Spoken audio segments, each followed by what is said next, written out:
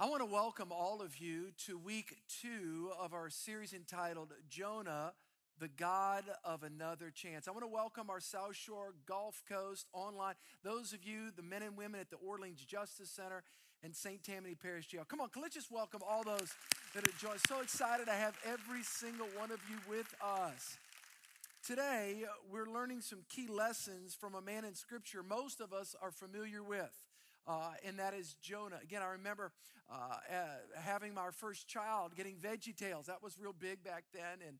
And seeing Jonah is one of the favorite ones for me to watch. And so many of us are familiar with the character Jonah and what his life was about. But there's actually another character in the story we're going to address. And that is the most important character.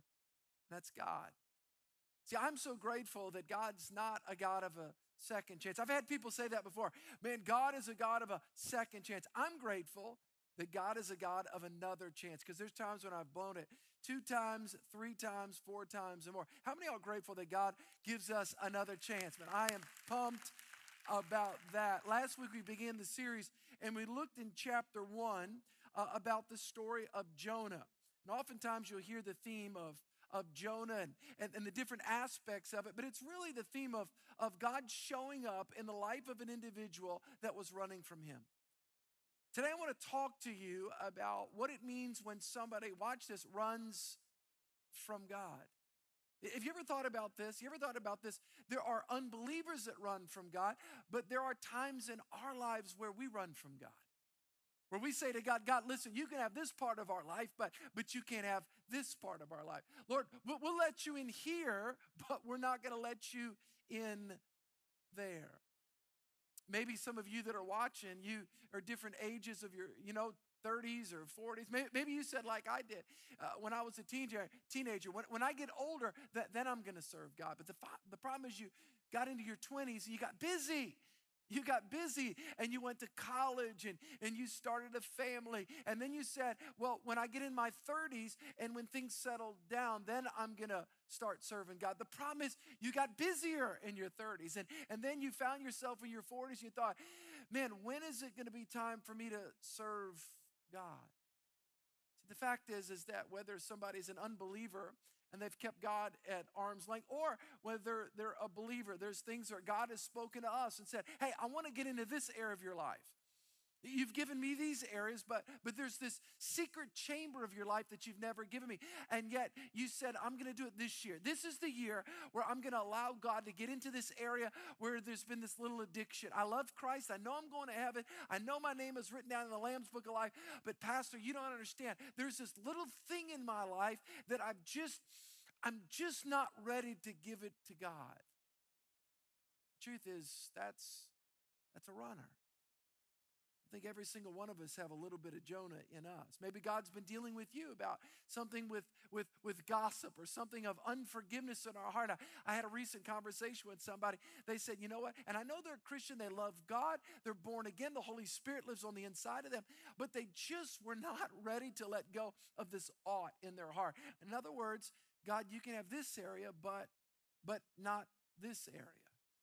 Every single one of us have a little bit of Jonah in us. Today I want to talk to you about what it means when we run from God, what it means when we don't give God every single area of our lives. I'll never forget as a boy growing up, my parents made me go to church. You guys have heard this story so many times, and those of you that are guests or new with us, but my parents preached to me. They preached at me. And 12, 13, 14, 15, 16. I went through high school and then I started college. And I'll be honest, I would go to church. I had to go to church. My parents said, you don't go to church, you're not living in the house. And yet I kept God. I kept God right here. I knew God was real. I knew God. The Bible says that God himself has put eternity in our hearts. In other words, listen, I mean, even atheists are intellectually, they're not honest because they know that there's something bigger than them outside of them. And yet, through my teen years and then getting into college, I knew God was real, but I just was keeping God right out there.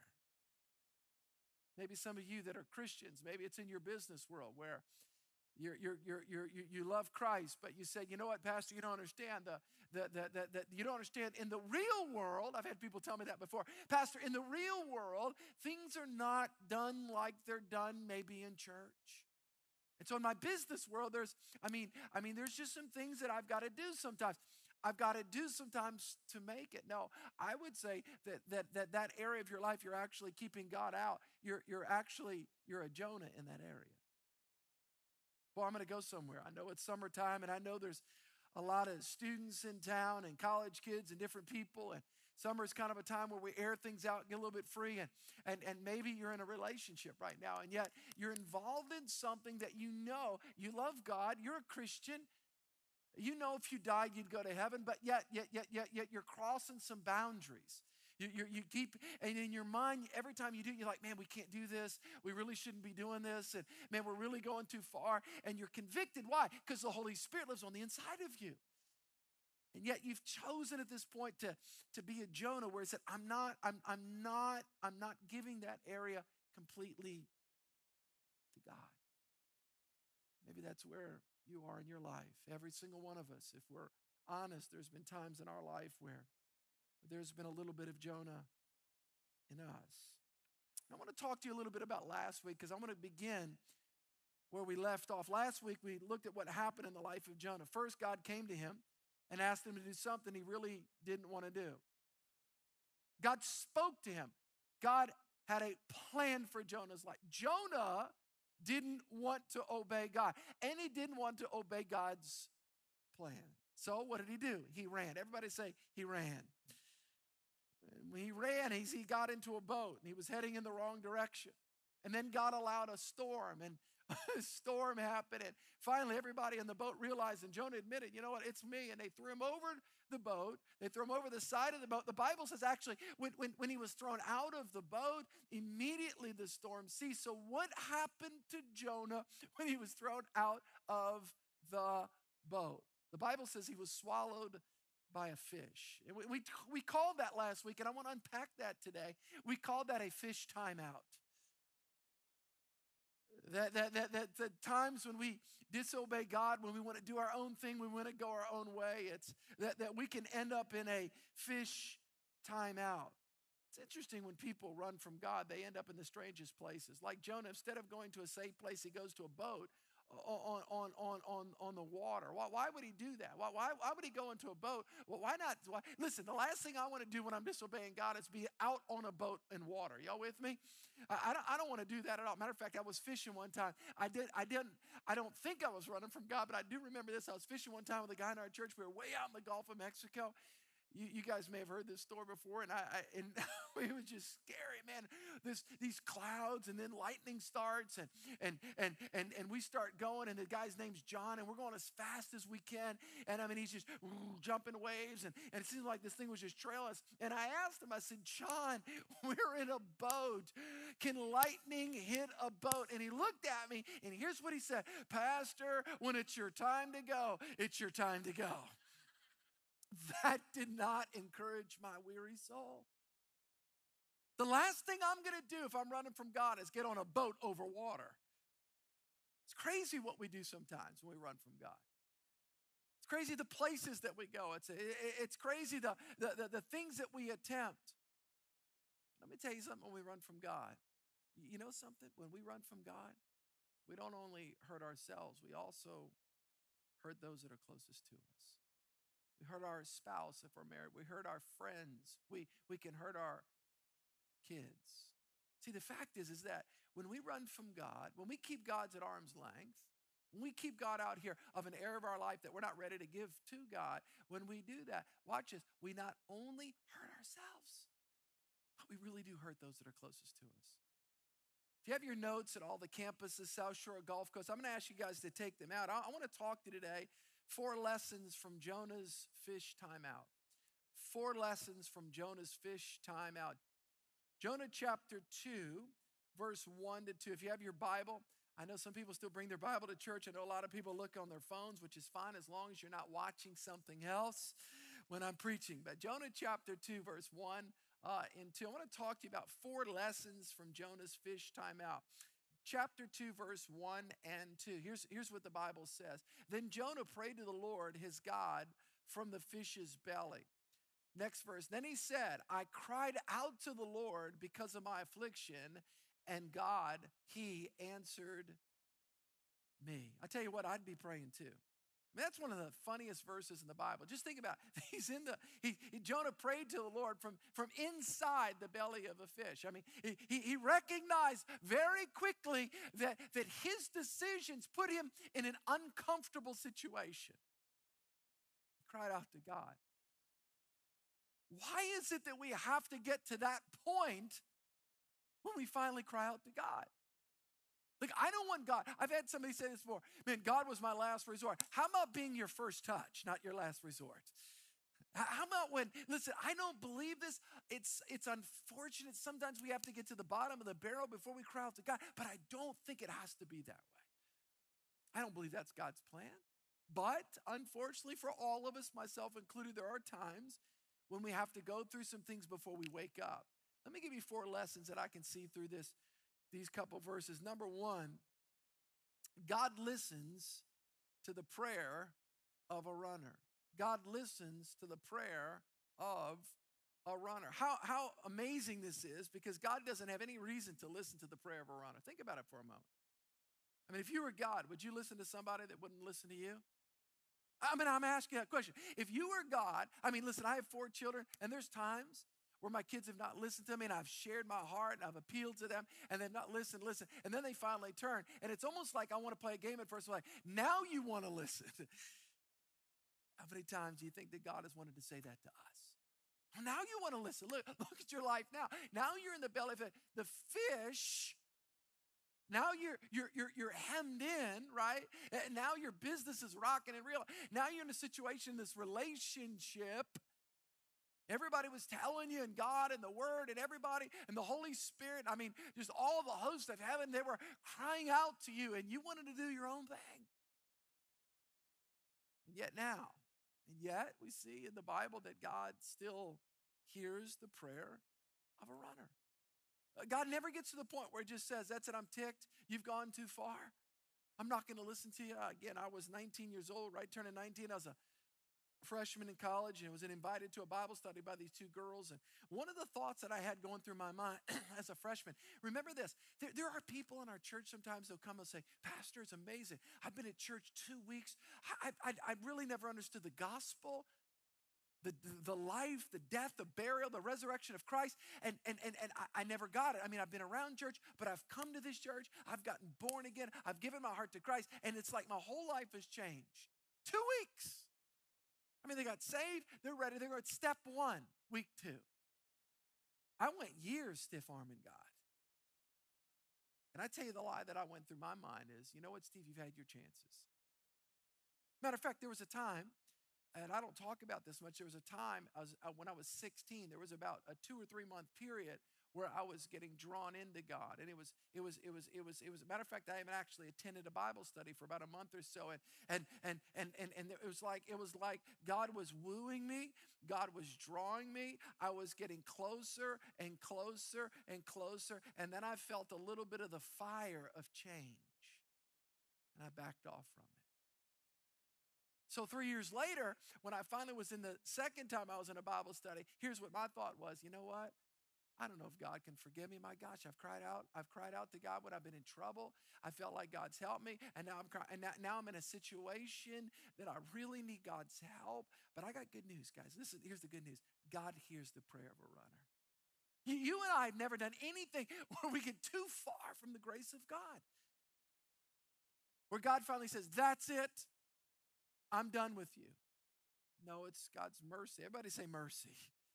People don't understand the mercy of God. They think to themselves, God somehow has got it in for them, and God is done. And no. I want to just say this, and I want to say those of you that have joined us in the Orleans Parish Jail, Orleans Justice Center, St. Tammany Parish Jail, maybe you feel like, man, you know what? I've just messed up my life. Look at me. No. Listen to me. The mercy of God. God will forgive you. God will cleanse you. God will give you a fresh start. We really do serve the God of another chance. Come on, how many of y'all are grateful for that? Man, I'm so grateful for that. So number one, God hears the prayer of a runner. Number two, God often uses, here's a big one. This is huge. This is big. God often uses circumstances we create to bring us to the end of ourselves. See, I don't believe that God creates all bad things. I don't believe that, the act of God, no. But I do believe that God can use the circumstances that we create in his mercy. Look what it says in verse 3. I'm just going right through the story. For you have cast me, here's what Jonah said. For you have cast me into the deep, into the heart of the seas. All right. And the floods surrounded me. All your billows and your waves passed over me. So here's the point. Jonah created this circumstance. Jonah chose to disobey God. Jonah chose to spurn the plan of God. Jonah's the one that chose to run away from God. Jonah's the one that chose to get on that boat. Jonah's the one, listen, to create. He's the one that created the havoc. And yet, in God's mercy and God's grace and God's goodness, this is so important for us. What God is able to do even with our mess ups. God worked through those circumstances. The sailors, listen to me. Well, somebody say, well, you know what? The sailors are the ones that picked him up and threw him overboard. Yeah, God, technically, but God was using that whole thing. The truth is, it was God. The truth is, that thing that happened to you that you thought was the end of the world was actually God saving you from the end of saving you from not existing anymore. Saving you from killing yourself, saving you from doing something that was irreparable, that was beyond, that was all God. The sailors were just tools that God brought into Jonah's life to bring him to the end of himself. The fact of the matter is that we all have stuff that makes us so mad when we don't understand and say, this thing is in my life, and I don't know why this is in my life, and I don't know why this has happened to me, and it didn't happen to this person. It's never happened to my friends, and I don't know why it's happening to me. And we get so mad, and we get mad at our spouse if we're married. We get mad at our friends. We get mad at the government. We get mad at God. We get mad at everybody. And we blame everybody.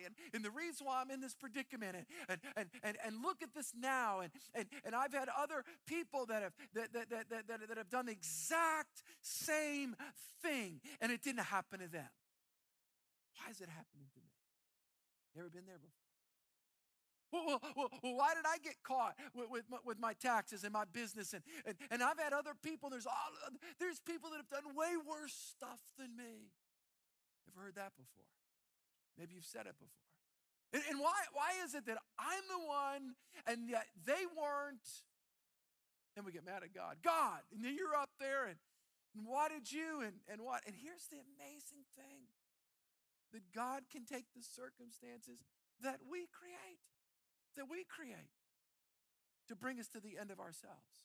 That we've created those circumstances. We got in that relationship when we shouldn't have. We did those things that we shouldn't have. We were the one that was drinking and driving when we shouldn't have. Are y'all with me or not? We were the one that did something a little shady in the bed. We were the one. I know other people have done things in their businesses, but God somehow used that circumstance to bring you to the end of yourself. Man, this is good preaching. I mean, this is something that if we can just get this in our minds and our hearts. But it's such the mercy of God. You know, my dad, who's an attorney, and he's successful, he has a mediation firm, and he's done very well the last 25 years. But there was a season in his life, matter of fact, 30 years ago, right when I became a Christian, 31 years ago, 1987, there was a season in his life. He had a business, and he had made some poor decisions, and there was a downturn in the economy, and there's a whole bunch of stuff. And he got enslaved in debt, personal debt, business debt. It was just a nightmare. And if any of you guys have ever been in debt before at that level, you know, it's scary. You get into a situation of debt, you feel like you can't breathe. You feel like it's just overwhelming. You feel like, my gosh, I can't even go get ice cream, with my wife, because, gosh, on a Saturday night when it's hot, because if I spend that, then I can't pay. And it can be suffocating. And by the grace of God, God used that whole season of his life to reorder his priorities financially. And he went through classes. He began to submit to biblical stewardship and doing it God's way, not just tithing and giving over and above offerings, giving to the poor, but also the other biblical stewardship principles and having only short-term debt. Never do. Matter of fact, my dad hates debt. He gets anxious. And I'm like, Dad, you make really good money. You don't, and here's the point. When you've been there before, come on, are y'all with me? If you ever been there before, you don't want to go back. God didn't get him in debt, but God used his poor choices to bring him to the end of himself in that area. Wow. I've had people in our church show me before that were, and I'm going to say this, I know I'm getting out onto the Holy Grail, but maybe they've been out of shape physically. And there's times in my life where I've been out of shape physically. Okay, and yet maybe they had a premature heart attack or whatever, and God spared their life, and they realized they needed to change some things. They needed to change some things. All of us in our lives, whether it's in our health, whether it's in our finances, whether there's some habits that we have that are not healthy. God didn't create those. God didn't create those. It's like somebody told me one time, Pastor, can you go to heaven if you smoke? I said, absolutely. You'll just get there a lot quicker than most of us. But here's what's amazing about God. God can take our mess ups. God can take the consequences of bad habits. God can take our debt. God can take our discouragement. God can take us getting busted by the police. God can take any of those things. God can take us getting into a legal snare because we weren't up and up in our business practices and what happened. And God can take, listen, God is so big. His mercy is so strong. God can take Jonah. God can take you and I, listen, and somehow turn that whole thing around for our good and his glory if we'll trust him. Come on, how many of y'all are grateful for that? God can do that. Only God can do that. Number 3, man, this is so encouraging because it's a story in the Bible. And it happens today. Look at the third thing, and I'm going to quickly go through this. But number 3, to run from God is to run from his provision and his protection. To run from God. It's just like I've got 4 kids, and you'll tell kids, don't touch the stove. It's hot. Don't touch the stove. You'll get burned. Don't touch the stove. And they're like, I told you. How many times does God tell you, don't be unequally yoked in a relationship? How many times does God tell you, don't do or do this or don't? And we touch it and we go, nah. Are you with me? And when God looks down, where so many of us are holding burnt hands. And we're going, God. And God's like,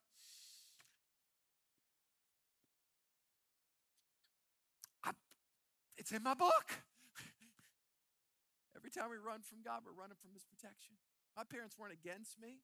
My parents were for me when they were trying to preach to me and trying to appeal to me. Don't blow your future, Steve. He says it in a very unique way in verse 8.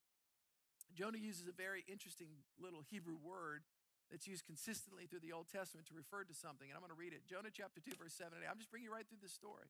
Y'all learn anything? Is this helping anybody? I hope so. Here it is. Jonah chapter 2, verse 7 and 8. Watch this. Watch this little word. When my soul fainted within me, I remembered the Lord, and my prayer went up to you into your holy temple. Look at this next verse in verse 8. And those who regard worthless idols forsake their own, what? Say it. Mercy. Mercy. Very interesting Hebrew word. That means people that set their lives on idols forego or forfeit the grace and mercy of God. It's the word. It's a really interesting Hebrew word, and it's translated love. It's really what it is. It's love. Love and grace. It's the covenant love of God. When we set our hearts, listen, when we set our hearts on that thing that we thought would bring us fulfillment, guess what we're actually doing? We're actually forsaking the love and the mercy of God. When we set our hearts on that thing in our life, we thought, if I get that I'll be satisfied. But then we got that, and we're actually still unfulfilled. Because God never intended for that to be the thing that makes you feel satisfied. God never intended for that. What is that? Well, when I do that, or when I achieve that, or when I get that. And there's nothing wrong with achievements. There's nothing wrong with getting good things. But that thing, God never intended that thing. Listen, God never intended that thing. Even things that God gives us to enjoy are not to be for our fulfillment. I'll never forget, I was with a great preacher, and we were getting ready to go out, and we were doing things in the wilderness. And I know a lot of people don't like that, but we were, and it was fun. And we were getting ready to go out on a hunt, and we all were around, and it was a wonderful thing. And this preacher was a great pastor, and we were at this ranch, and the preacher prayed this prayer like this. It was so good. Here's what he said: Lord, we're so grateful. We pray for your blessing upon our time together. Here's what he said: Lord, I thank you for your wonderful creation, and I thank you that you've given us the beauty of your creation for our enjoyment, but you've given us yourself for our fulfillment. Anytime you try to make the things that God gave you to enjoy to be the thing that God made you to be fulfilled, it's called an idol. God wants himself. And Jonah said, listen, when I forsake your mercy, when I forsake your love, when I forsake that relationship, when I substitute, listen, the good thing for the best thing, it becomes a bad thing. That whatever that thing is in our lives, we're pushing out what God has intended. The primary reason most of us run, let's just be honest, and I'll say this about myself, the primary reason that most of us run is that we believe if we pursue God, if we give in to God, if we go all out for God, then we're going to miss out on something good. That's the truth is with teenagers, man. If I serve God, then I'm going to really miss out. Miss out on what? Miss out on heartache, miss out on pain, miss out on what? But it's not just teenagers. When we get in our 20s, if I really serve God, then I'm gonna miss out on social promotion and how it works, climbing up the social class. And if I'm not doing the things that all my neighbors are doing, that they tell me I have to do to be successful in the neighborhood or if I don't do but then you get in your 30s. Well, if I'm not doing the things, and so what are we doing? Instead of putting God first, we're putting everything else first. And Jonah, when he did that, he actually forsook the love, the mercy, and the grace of God. For all the while, God's got, I got you. I got you. If you just put me first, if you put my kingdom first, my priorities first, quit running. Again, one of the primary reasons I ran from God is because I thought if I give it all to God, if I serve God, if I give everything to God, then I'm somehow going to miss out on what? I'm going to miss out. That goes all the way back to the garden. That's the lie of the devil in the garden. Yeah, God knows. God knows. No. Listen, God's trying to keep something away from you. No, I'm going to tell you what he's trying to keep away from. You're right, he is. Heartache, pain, rejection, all that nasty destruction. He's trying to give you himself, which the benefactor of that is his joy, his peace, his love. That's a good deal. That's a really good deal. I'm telling you, that's a really good deal. And Jonah said, every time I put my heart on that worthless idol, I forsook the mercy of God. Let me give this fourth and final thing and we'll close. Number 4, these are lessons from the fish timeout. And that's where some of you are right now. You're in a timeout and you're trying to make sense of it. And the good news is that even though you may have, quote, produced that experience, produced that circumstance, God's using it. God's using it in our lives. God's using it to bring some good out of it for his glory and for our development. God's not creating it, but God's using it. Let me get his fourth and final thing. Salvation and help come from the Lord. We do not believe at Church of the King in what's called self-salvation. We don't believe that we can save ourselves. We don't believe that at all. That Christianity is not a self-improvement program. It's a salvation issue, all right? Now, I will say this. When you're a Christian, your life does improve. But the goal is knowing God. And when you know God and pursue Christ, the benefits come with it. Let me read this last verse and I'll close. Jonah chapter 2, verse 9. But I will sacrifice to you. I love this. I will sacrifice to you with the voice of thanksgiving, and I will pay what I have vowed. Watch this. Salvation. Everybody say this with me. Come on, say it. 1, 2, 3. Salvation is of who? Say it, the Lord. Jonah knew that salvation comes from the Lord. In his moment of discovery, he realized, I can't save myself. Let me tell you something. Jonah could not save himself. And that's a good thing. When you and I finally realize that our lives have become unmanageable By the way, AA has a fantastic line. AA and NA have a Narcotics Anonymous and Alcoholics Anonymous. It's a fantastic line that they realize that one of the first steps it's the first step is that your life has become unmanageable. Listen, that is actually a biblical concept. That God never called us to manage our own selves in our own strength according to our own resources, that we were to submit to God, realizing that salvation comes from God. That Jesus is the Savior. He's the one that changes our hearts. He's the one that changes our minds. He's the one that works in our character. Jonah couldn't save himself. He couldn't save himself from that fish. And I'll tell you right now, we can't save ourselves from the stuff that we get ourselves. I'll give you one better than that. You can't save yourself from a life of boredom. You can't save yourself from loneliness. You can't save yourself from rejection. God is the one that helps and enables us by the power of his Spirit, listen, to live a life that actually works. So grateful for that. Salvation is of the Lord. I realized that when I was turning 19, that it's God is the one that saves me. Jesus is the one that saves me. My help comes from who? Say it. The help comes from who? The Lord, the maker of the heavens and the earth. Look at this last verse. So Jonah, here it is. Jonah comes to, and say, Pastor, how long do I feel like I'm in this fish timeout? How long do I have to stay in it? I'm not God. But I will say this. It could be based upon how quickly we get the lesson. It could be. Because the moment Jonah lifts his voice, he cries out to God. Remember what Jonah was doing. He was running from God and God's plan. Look at this last verse, verse 10. Here it is. So the Lord spoke to the fish. He spoke to the circumstances. God will speak to the situation. Remember, God is the creator of the heavens and earth. God has the ability to move in power. And it vomited Jonah onto the dry land. Let me tell you some good news.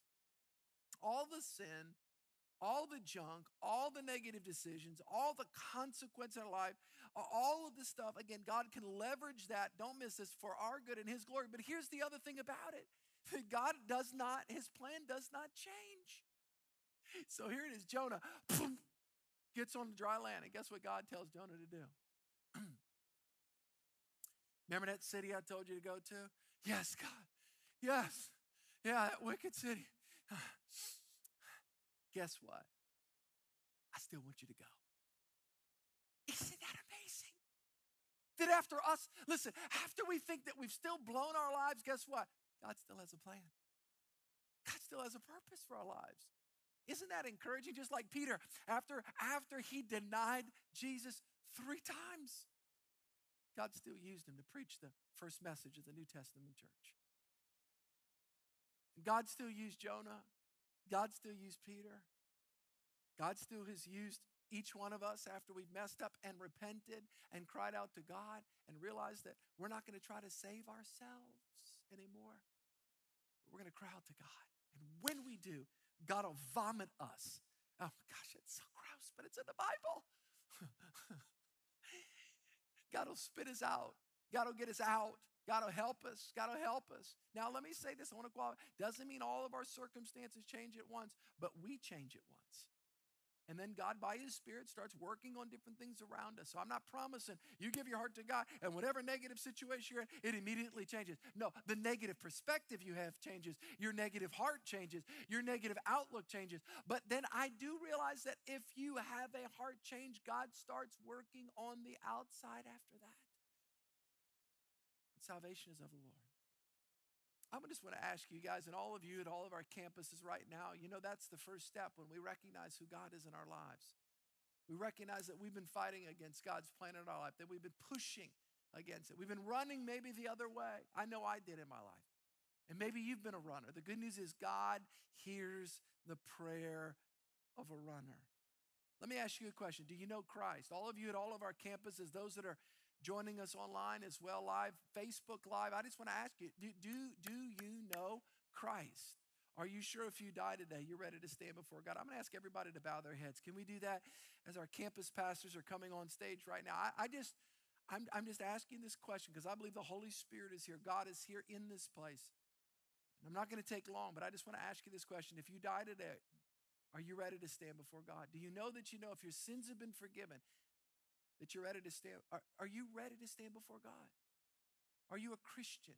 Have you given your heart to Christ? Have you surrendered your heart to Christ? I'm not talking about, do you go to church? And I say this respectfully, but going to church doesn't make you a Christian any more than standing in the middle of a garage makes you a car. It's, do you know Christ? Have you surrendered to Jesus?